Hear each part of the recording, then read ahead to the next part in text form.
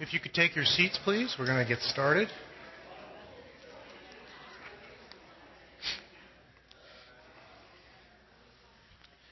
We are continuing our Advent series today, and our series has been built around the themes associated with the Advent wreath and candles, and we've learned that actually this current configuration and the themes is something started by a missionary in Germany about 150 years ago or so.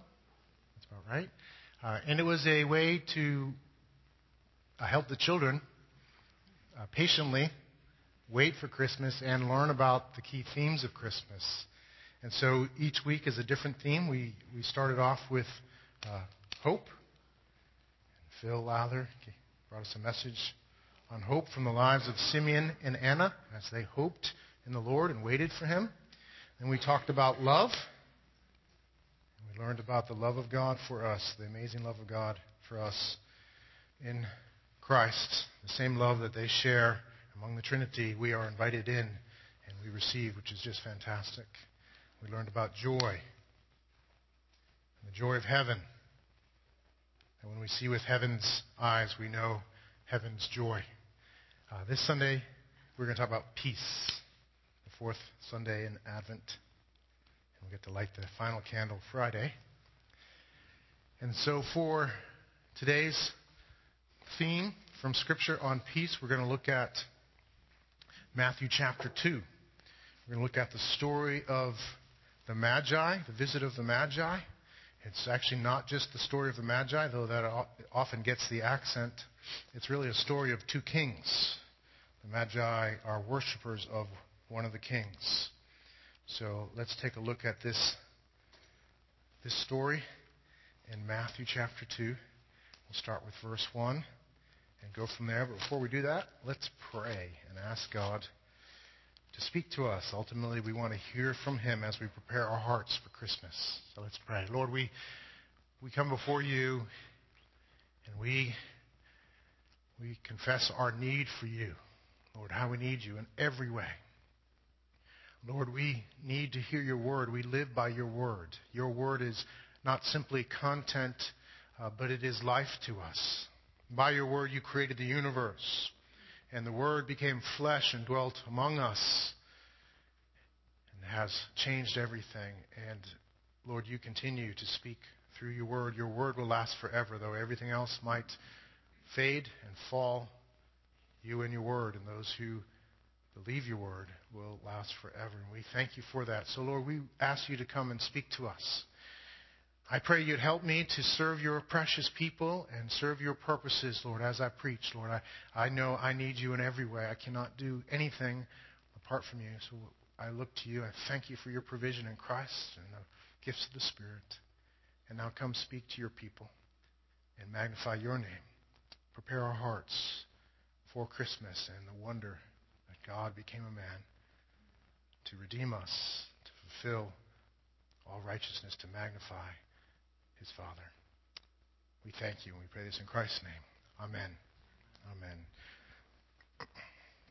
Chapter 2, verse 1. Now after Jesus was born in Bethlehem of Judea in the days of Herod the king, behold, wise men from the east came to Jerusalem, saying, Where is He who was born King of the Jews? For we saw His star when it rose and have come to worship Him. When Herod the king heard this, he was troubled, and all Jerusalem with him. And assembling all the chief priests and scribes of the people, he inquired of them where the Christ was to be born.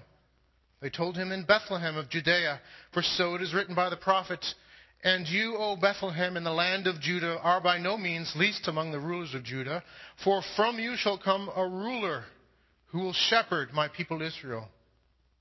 Then Herod summoned the wise men secretly and ascertained from them what time the star had appeared. And he sent them to Bethlehem, saying, Go and search diligently for the child, and when you have found him, bring me word that I too may come and worship him. After listening to the king, they went on their way. And behold, the star that they had seen when it rose went before them until it came to rest over the place where the child was. When they saw the star, they rejoiced exceedingly with great joy. And going into the house, they saw the child with Mary his mother, and they fell down and worshipped him.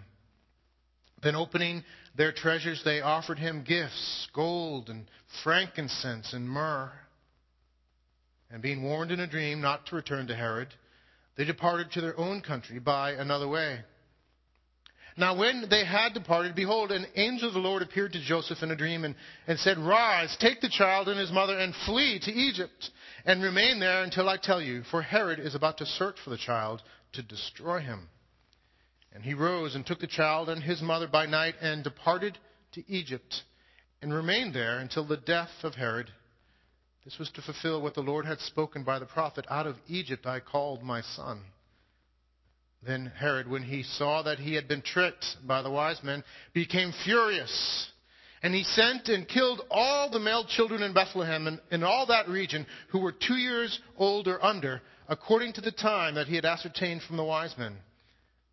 Then was fulfilled what was spoken by the prophet Jeremiah. A voice was heard in Ramah, weeping in loud lamentation. Rachel weeping for her children. She refused to be comforted because they are no more. But when Herod died, behold, an angel of the Lord appeared in a dream to Joseph in Egypt, saying, Rise, take the child and his mother, and go to the land of Israel, for those who sought the child's life are dead.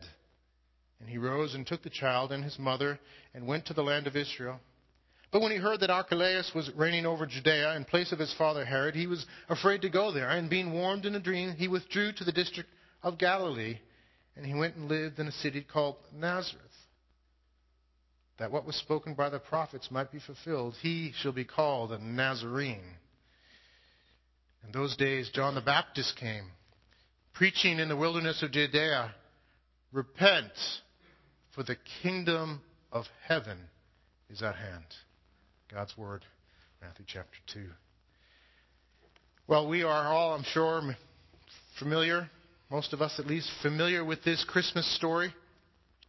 Familiar with all different aspects of it.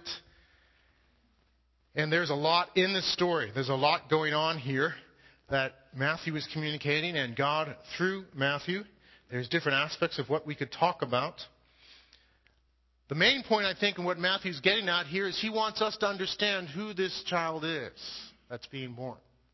And so he tells the story of what happened and chooses to include the elements under the hand of God that would highlight the reality of who this child is. And that reality here and through the Gospel of Matthew is that this child is the King of Kings. That's the point. He is the King of Kings. And so we see in this passage a contrast with another king, Herod, with the real king. The Magi's role in this is really they are coming to offer worship to a king. They come looking for the one who is the chosen king, the King of Kings.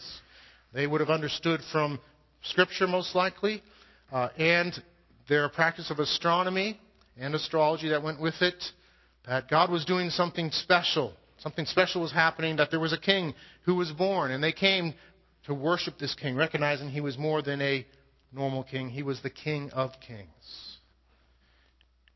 So Matthew wants us to understand that. And one of the major themes in his gospel is the fact that Jesus is the king who comes to bring the kingdom. We spent time over the summer going through the Sermon on the Mount, which is really a teaching on what it is to live under the king, what it looks like to have him as our king. And so this story is to help us see this king. And in telling the story, Matthew poignantly contrasts the king, Jesus, with the evil king, Herod. There is a stark contrast here, highlighting the difference between a worldly king, an evil king, a king of men and of this world, with the King of Kings. King Herod comes to bring chaos. King Jesus comes to establish his eternal reign of everlasting peace. One king comes for chaos. One king comes for peace. One king is dead and gone and forgotten. One king is to reign forever and ever and ever. So let's talk about that reign this morning. That's what I want to highlight and Let's talk about this reign of peace. I want to talk about the peace that he brings as the King of Kings. I want to learn about that peace. I want to take time to talk about the promise of peace from the Old Testament, because that's the context here. What is said in Matthew is said in the context of the entirety of Scripture. So I want to talk about the promise of peace. Then I want to talk about what I call the paradox of peace. Because one could read this and hear about the peace promise and then say, wait a second, it doesn't make sense. Even the way that he came is not really amidst peace. And then we know the rest of the story. His life was a life of turmoil. Where is the peace? And then if I look at my own life, here's a king who came to bring peace, yet my life is full of turmoil. Where is this peace? We live in what's called the paradox of peace. A paradox is when you have two statements that are both true but seem to contradict one another. So there is this paradox of peace, and I want to talk about that. I think it's very important for us to understand the paradox of peace, what Scripture teaches us about this peace. And then we're going to take time to talk about the practice of peace. The promise, the paradox, and the practice of peace. This wonderful section of Scripture, again, sits in the context of the entire Bible. Matthew writes, understanding the whole Old Testament. The Bible is really not a book. It is in a book form, but it's really a library. It's a library of books. It's a library of books, each book reflecting a different experience, a different truth of God that's highlighted, different circumstances. The same God, the same author, though, in all of them. So it's a picture, a library full of books by an outstanding author. That's what the Bible is. And because he's the most incredible author there is, the books all tie together. There's central themes. There's a beginning, there's a middle, there's an end, there's a conclusion. That's what this book is. It's a library. And if we're going to pull one book off the shelf, the book of Matthew, we are best served to understand the rest of the library. So let's take some time to look at the promise of peace in Scripture. This promise of peace, the promise of this kingdom that would bring peace. And the theme of the kingdom that would bring peace is throughout Scripture. We could start and read from the beginning to the end and see these themes. Even Adam is placed in a garden that's a royal garden of sorts, and he is a king of sorts meant to rule over the world. We know that he abdicated that role. He rebelled and fell, and mankind with him from this role as king over the worlds. We see the story go, and we see God calling people. Mankind falls from this. Again and again, God wants to set up His kingdom. We blow it. We fall. God pursues us. So He pursues Abraham and Jacob. We see Moses used to deliver the people, to bring the people to Himself. We see David brought in as the king, who was to be, in many ways, the fulfillment of God's plan for a God-centered kingdom, relating to Him, with Him in their midst. Yet we know the story with David, as great as it was. David himself failed, and his line failed. Tragic, tragic story. And as we follow the story along, though, we see even amidst terrible, awful failure and falling, after 400 years of rebellion, gross rebellion and rejection of God, God in His patience endures, but finally brings judgment on the people. They are exiled, foreign nations who have no regard for God, who have no knowledge of the promises and don't care about it, come in and they ruin the kingdom. And they bring the people into exile. And God Himself ordains this, and yet amidst it all, He uses His prophets to speak to His people the promise of peace. And so some of the best and most amazing promises of the kingdom of peace come amidst this terrible situation of the rebellion of God's people. So Chris read Isaiah 9 this morning. Isaiah prophesies amidst the rebellion of God's people of this peace. Let's read that again. The people who walked in darkness have seen a great light. Those who dwelt in a land of deep darkness, on them light has shone. You have multiplied the nation. You have increased its joy. They rejoice before you as with the joy at the harvest. He's speaking this to people who are not knowing joy. As they are glad when they divide spoil. For the yoke of his burden and the staff for his shoulder, the rod of his oppressor, you have broken as on the day of Midian. For every boot of the tramping warrior and battle tumult and every garment rolled in blood will be burned as fuel for the fire. For to us a child is born. To us a son is given, and the government shall be upon his shoulder, and his name shall be called Wonderful Counselor, Mighty God, Everlasting Father, Prince of Peace. Of the increase of his government and of the peace there will be no end on the throne of David and over his kingdom, to establish it and uphold it with justice and with righteousness from this time forth and forevermore. The zeal of the Lord of hosts will do this. What a wonderful promise of peace that God would bring to a people who were experiencing anything but peace. Another section of Scripture, and we could visit a lot of the promises of peace in Scripture, but another section of Scripture is from Daniel. Daniel chapter 2. Daniel is in exile. He's away from the kingdom. He's under a king who is a foreign, godless king. And yet he trusts the Lord. And he serves the Lord there. He waits on the Lord. And the Lord speaks to him about these promises, and some wonderful promises in Daniel. And the situation in chapter 2 is that Daniel and his friends have become officials in the government. They are well respected, very young, well respected. And the King Nebuchadnezzar has this troubling dream. And it keeps him up, and it's recurrent. And he wants someone to interpret it. The thing is he tells his guys, I'm not going to tell you the dream. You've got to tell me the dream. If you're really prophetic, you need to tell me the dream and then tell me what it means. And no one can do that except for Daniel. And Daniel comes not giving himself the credit, but giving God the credit. God is the one who knows. God is the one who gives dreams and interprets dreams. And God grants him the revelation of the dream and its meaning. And so that's where we jump in here, listening to Daniel's interpretation of the dream given to Nebuchadnezzar, the greatest king up to that date. And he says, "You saw, O king, and behold, a great image. This image, mighty and of exceeding brightness, stood before you, and its appearance was frightening. The head of this image was of fine gold, its chest and arms of silver, its middle and thighs of bronze, its legs of iron, its feet partly of iron and partly of clay. And as you looked, a stone was cut out by no human hand.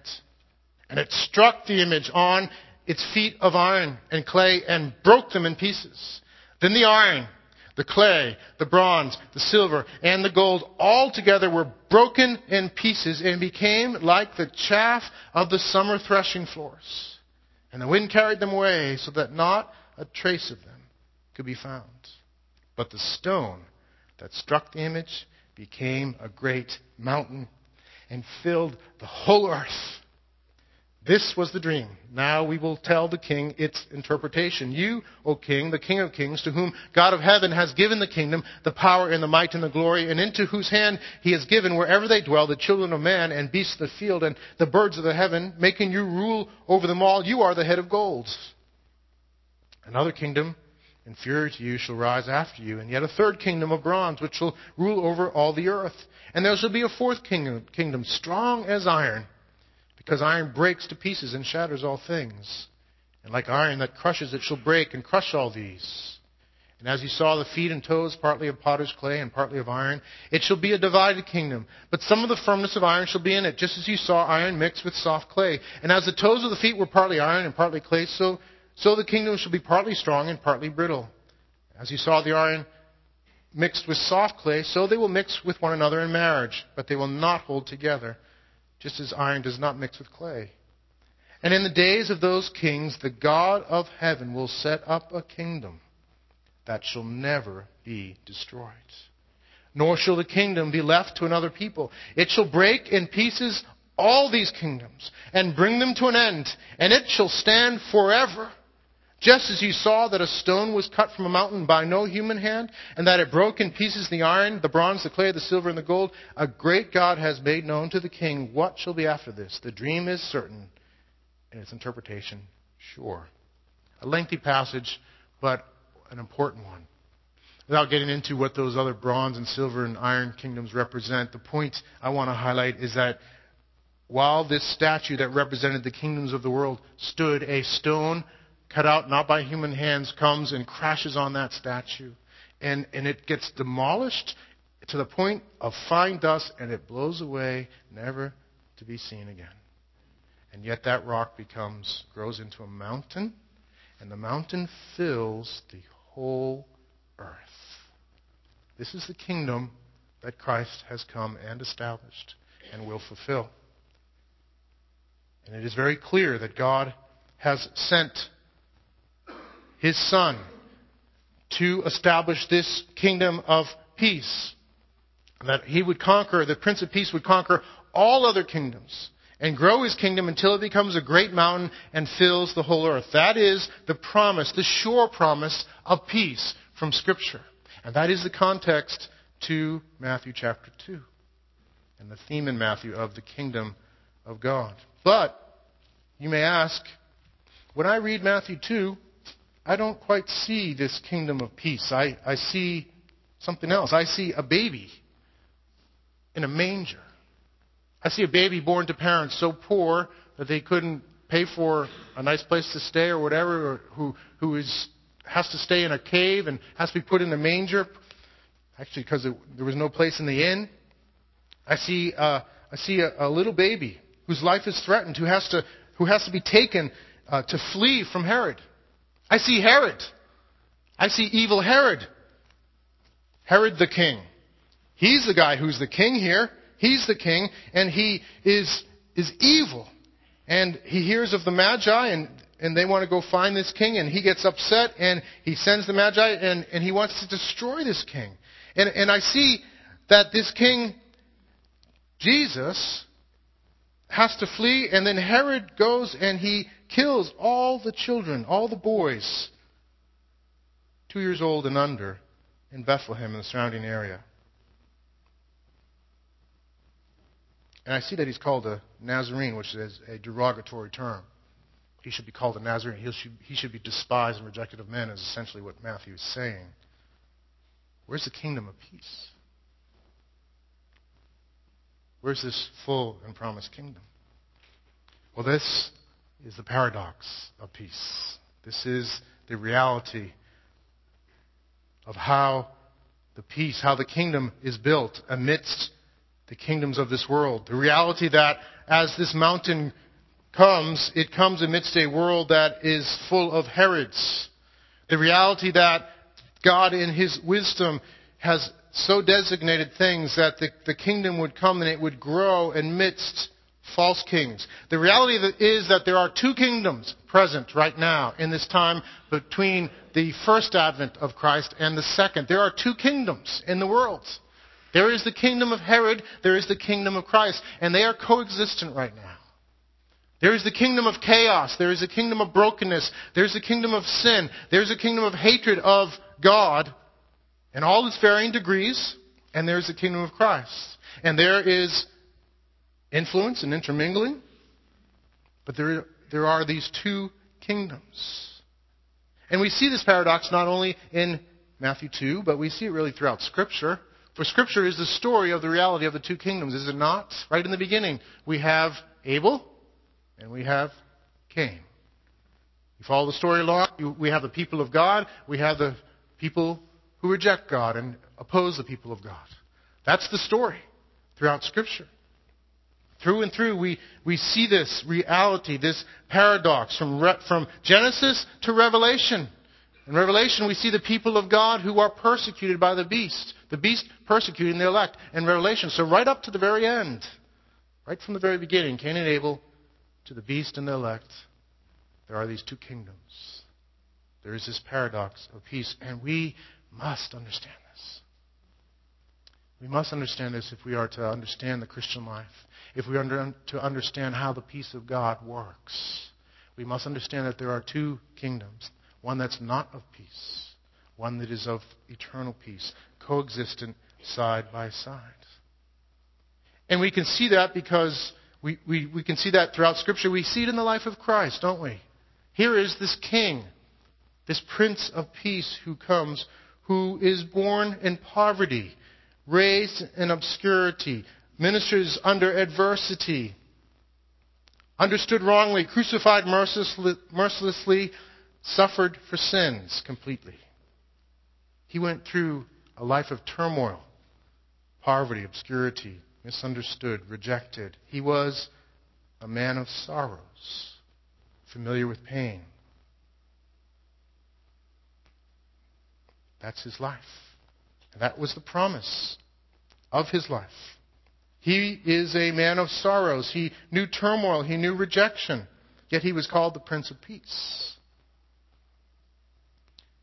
We learn some more about why these two coexist by looking through Scripture and looking at Isaiah as one place, Isaiah 53. I think we have this to show. Isaiah 53, I'll start in verse 3. Speaking of the Savior, it says, "He was despised and rejected by men, a man of sorrows and acquainted with grief.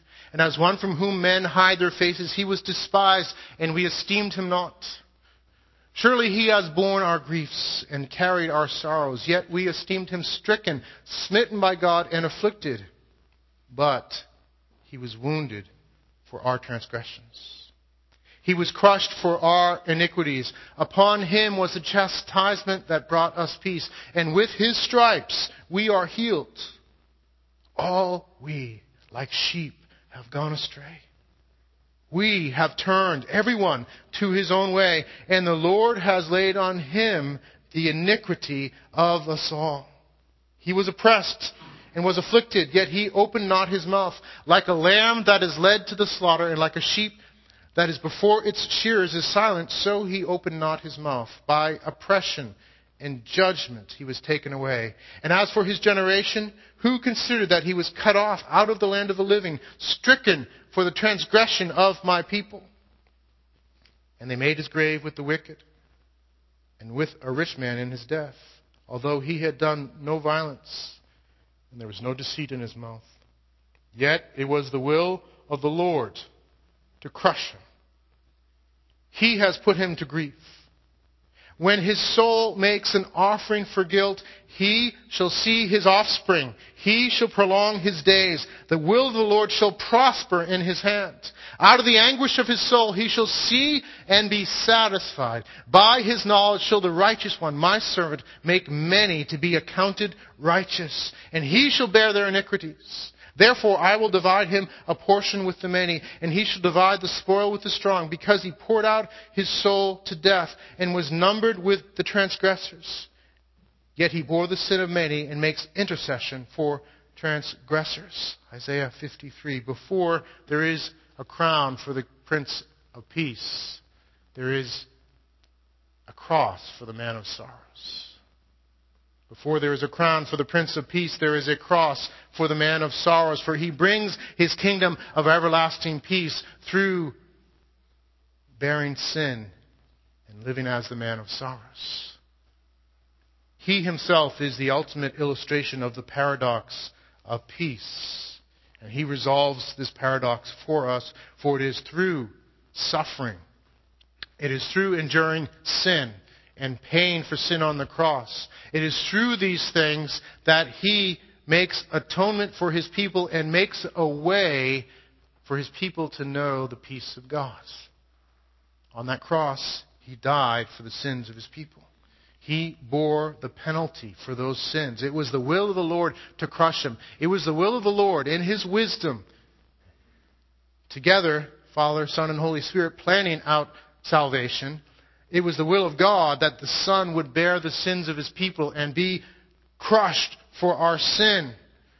That the Prince of Peace would be the man of sorrows, so that he might bring us ultimate peace, everlasting peace. And the core of our peace is not simply peace of a sense of no more wars and blessing, though that's part of it. The core of it is this, that we are reconciled with God through Christ. Romans 5:1 says, "Since we have been justified by faith, we have peace with God through our Lord Jesus Christ." The Prince of Peace had to suffer, had to be a man of sorrows to provide for eternal peace for us. And his death finished the work, and the Father approved and raised him from the dead on the third day. Approved what he had done, and the work of salvation was complete on the cross. And it was proven satisfactory and complete through the resurrection. And so our peace is already established. The kingdom has come through the Son, through what he has done, through the good news of the gospel. It has come and it is ours. And if you have responded to that good news in faith, in turning from sin, and there's no way to have faith without turning and no way to turn without faith, They go together. If that has been your experience, then that is your payment for sin. His death is your death. His resurrection is your resurrection. You already have that peace with God as a gift by grace through faith, and it will never be taken from you. So you have that peace. The kingdom has come for you. The stone has been thrown, and it's growing. Growing in your life, growing in the people of God. The mountain grows and grows. More people come to faith. More people are transformed. It grows and grows. But it grows amidst the reality of the two kingdoms. The kingdom of Christ alongside the kingdom of Herod. This is so important for us to understand. That it is indeed, the kingdom indeed has come and will be completed when Christ returns. But the kingdom exists amidst another kingdom, and that is our reality. That is how God has designed it, and we'll talk more about that in a few minutes, the whys of that. But this is the reality we live in. We live amidst this. We live in these two kingdoms. And these two kingdoms are opposed to one another. And it's not just external. At times the two kingdom struggle is in here because sin remains in us even in this time. There is the ways of sin in us and the struggle, and yet the kingdom of God is in us, breaking forth, displacing the kingdom of this world, even in us. But there are these two kingdoms. Augustine called them two cities. He says there are two cities. The city of the godly and the city of the ungodly. These have been with us since the human race began, and they will continue till the end of the world. For the time being, as far as outward appearances go, they are indistinguishable. At times they're mixed together. We can't always see clearly the differences. They're indistinguishable, but their aspirations are very different. On the day of judgment, they will be separated bodily for all to see. So we live now in this reality. These two kingdoms. That is why bad things happen at times to seemingly good people. That is why there's death and sickness. That is why dear friends are suddenly taken from us. That is why at times, despite all our efforts to love our neighbors and preach the gospel and influence our community and culture, that sometimes our efforts are spurned and rejected, and the result is persecution. There are two kingdoms. Over 100 million of your brothers and sisters right now live amidst a real and ever-present threat of serious persecution. 100 million of your brothers and sisters right now live in places where they can be harmed or even killed for their faith. There are two kingdoms. The kingdom of Herod is still very active. And I think probably more active than ever. Yet the kingdom of Christ is very active. And I think more active than ever. The mountain is growing. It's having its way. But the kingdoms of this world oppose it. And when we talk about these realities, first I want us to know that it's clear in Scripture. This is what the reality we live in. And we have to be careful. We have to be careful to not misunderstand that the kingdom of Christ comes amidst the kingdom of Herod. And it has been the mistake of God's people throughout the ages to want the fullness of the kingdom now and to have every evil, every hard thing put away. It was the mistake of the disciples, was it not? They were expecting Jesus to come after His resurrection and set the kingdom up right then. What did Jesus tell them to do? Go, be my witnesses. In other words, we're going to be building the kingdom, guys, but not in the way you think. Go be my witnesses. Build the kingdom that way, amidst persecution. We need to understand that. And at times we don't understand and we struggle. And it's like, why, Lord? Why evil? Why pain? Why these things? And the first answer to that is because that's God's way in Scripture. It's clear. And we see it most of all in the Son. The Son lived amidst suffering, and He calls us as His people to follow Him and to experience the peace we have, but experience it amidst turmoil. The turmoil of our own temptation, the turmoil of our own failings and fallings, the turmoil of the failings around us, the turmoil of persecution perhaps, and disappointment.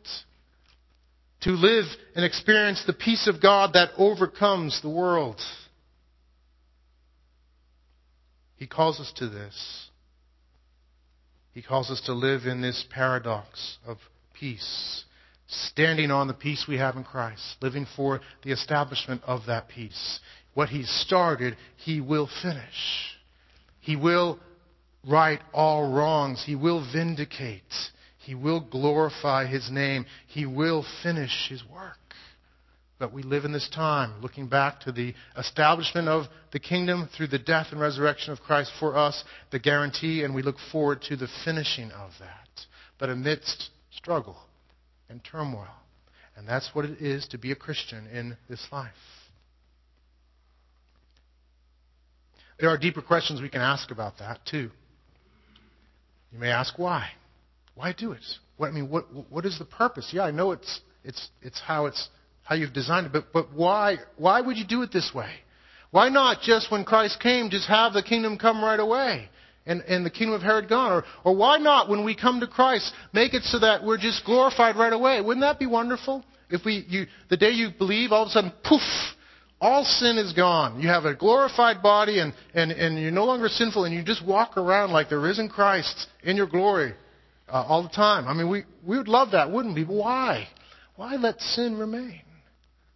Why let your church be weak at times? Why are 100 million brothers and sisters persecuted? Why, Lord? That's a heavy question. And not something I can answer quickly and easily. It's very deep. But I want to boil it down for us because I think it's important for us to understand this. And if you can bear with me in it, I think it'll serve you in the end. Bear with me as I do my best to explain it, and we get to see God's purposes. I think it boils down to this, that the goodness and the greatness of God and all of who He is, His great love, His great mercy, His great wisdom, His great holiness, His great justice, His great patience, His kindness, all of who He is, all the dimensions of who He is, in His goodness and His greatness, all of that, all of His characteristics in all these ways is most powerfully shown and experienced against the backdrop of evil. Now, evil is not something God created. Evil is not an entity to be created. Evil is the absence of an entity. Darkness is not an entity. What is darkness? The absence of light. Light is an entity. God made all things good. But He made beings, both celestial and earthly beings, with choice. He made free moral agents, and part of their choice is the ability to choose to reject the good, and thus create evil. God sovereignly chose that and knew what was going to happen, even ordained it in ways we don't understand, some ways where He had nothing to do with the evil that was done, but was still sovereign over it. And He did this so that the glory of His goodness and kindness might be shown and experienced and fulfilled most perfectly. Now, there are mysteries here we don't understand. God is not a man. We cannot understand how and why God would do it in every way. But in His great goodness and glory, He knew there was a purpose for evil. There was a purpose to shine His goodness and glory against this backdrop. And to cause it to be shown and experienced most vividly. Now, here's where we make mistakes. We think God must be complicit in evil in some way. Or why would He do that? And Scripture never, ever asserts that. And Scripture paints a picture of God most vividly in Christ that shows us that He Himself has entered into our reality beyond anything we would ever know in suffering the greatest evil, the crucifixion of Christ on the cross. He has borne sin. He has suffered more than any of us have ever suffered. So in the plan of allowing evil, permitting evil and even using it for greater good, he knew he would be entering into this in the most vivid, fullest way. That he himself would be subject to this evil, that he would bear the sins of countless number of his people on that cross, that he would suffer himself for that evil. In a sense, he himself would suffer the greatest evil. And in that, to express and show the greatest love, the greatest wisdom that he has, that he is. So we can never take away from that the reality that he has entered in, and he has been the one who has loved. He has been the man of sorrows. He has been the one who's compassionate and kind and gracious. And so there's dimensions of his character that we will never fully grasp. So let us not make the mistake of misjudging the character of God in all this. He's perfect. He's glorious. And he's wise. So how do we know the depth of his love? How do we know the depth of his love? Because it's shown against the backdrop of the awful suffering of Christ for awful sin. That's how we know love. It's shown, it's magnified through that reality. How do we know the depth of his commitment to perfect justice? Because it's shown by the price that was paid for justice, the death of his Son for sins. That's how we know his justice. How do you know the riches of his grace and mercy? It's shown because he ransomed and rescued his sworn enemies. How do we know his patience and faithfulness? Because he cares for and preserves his sheep. God is magnified through our weakness. I don't know all the reasons why we're not glorified right away, but I know one of the reasons why. In our weakness, we are strong. In our weakness, we see the goodness and glory of God. And yeah, we may fail and we may fall, but we'll make it. Why? Because he's faithful. Because he's good. Because the one that's in his hand, he will never let go. So the depth of his kindness, faithfulness, and mercy is shown by allowing sin to remain and yet preserving us and working his purposes. It's better, ultimately, in the long run, that it's this way than it's our way. Now, there are mysteries there. There's the hidden counsels of God. We don't understand it all. And I'm not attempting to answer it all, but try to represent Scripture as best I can. For Romans 8:28 says clearly, we know that for those who love God, all things work together for good. How many things? All things. All things work together for good. So even the failings and the evil remain evil. They don't ever become good. They're not good, but they work together for good. Greater good. For those who are calling to his purpose. Ephesians 1, God works all things according to the counsel of his will. And so he has established this paradox of peace. And we live in it. And he's sovereign over it. And every single thing that happens, ultimately, he directs and ordains. And is good. And is our all in all. He's not distant. That's the mistake we make sometimes too. We hear these things and we think, well, God is some passive, distant guy turning the machine. Not at all. He has entered in to our suffering. He is with us. It's amazing to think about that. When he went to the grave of Lazarus, did he say, well, I knew this was going to happen. I got this. I'm going to raise him from the dead, and then I'm going to die on the cross and rise again, and Lazarus is going to be fine. So stop your weeping, would you? Shut up, everybody. He didn't do that. He knew all this. This is the wonder of God. He knows it all. He knows his purposes. And yet he weeps at the graveside of Lazarus. That's who he is. He's glorious. We can trust him. We don't understand it all. But in the end, we will see this was very good. Your plan was wise. And he shows us the wonder of the peace that he brings through the paradox of peace. He shows us the preciousness of peace through the turmoil we face and as we hold on to him. I saw it this week for us, for Maureen, for Leo. Last Sunday, Leo was here with us. His smiling face, his sense of humor, his desire to worship and grow.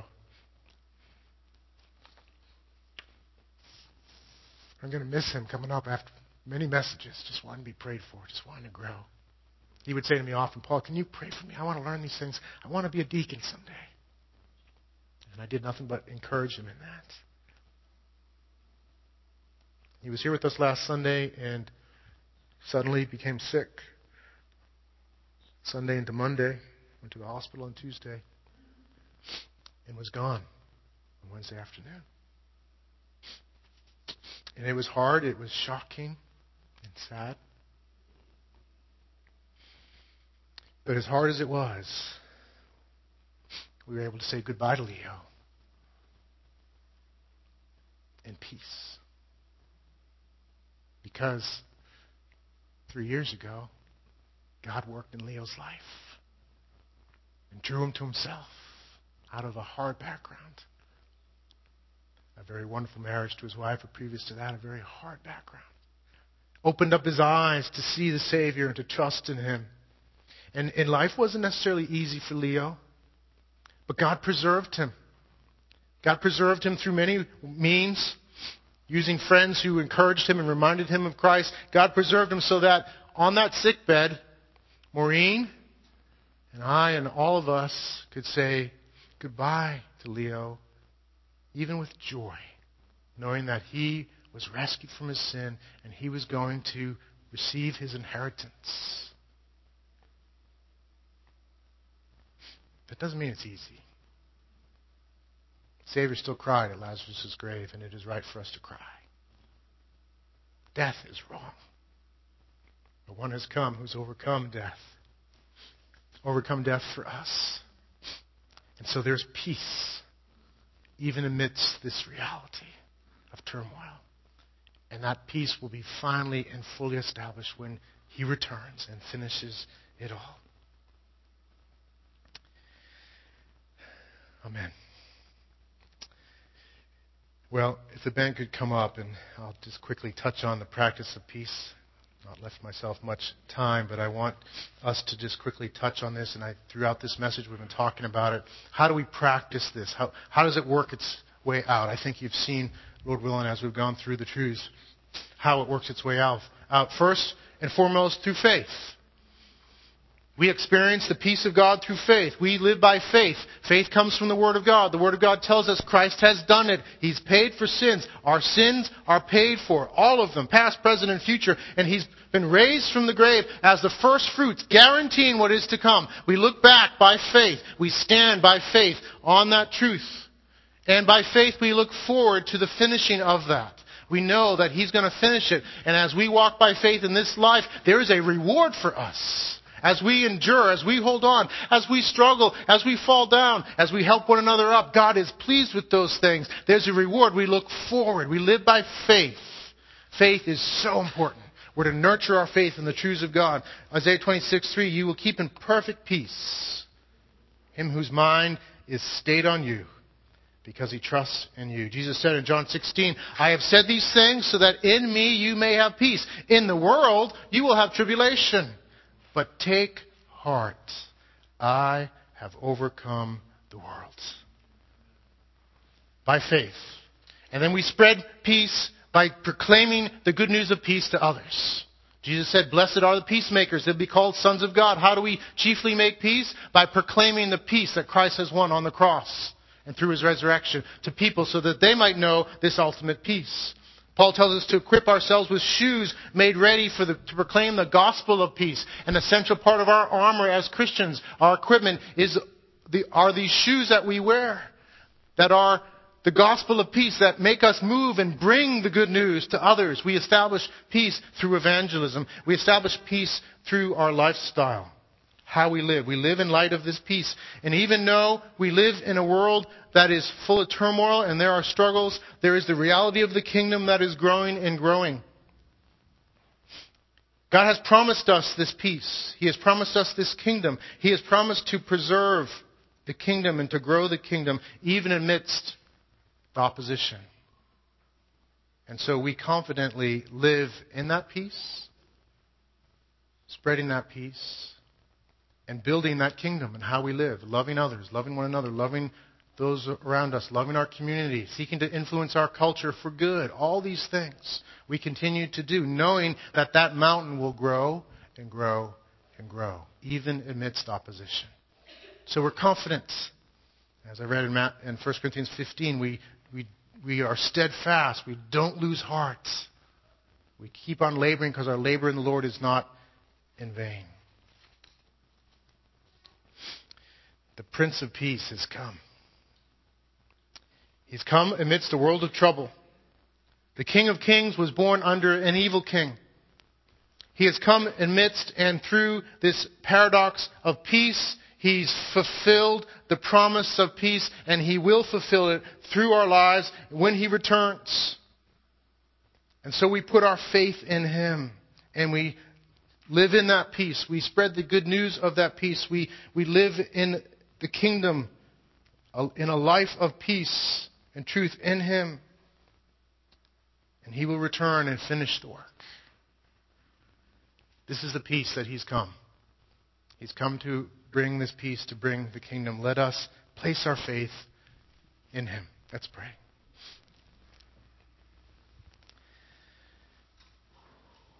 Jesus, we thank You for the peace that You brought, that in You we have peace with God.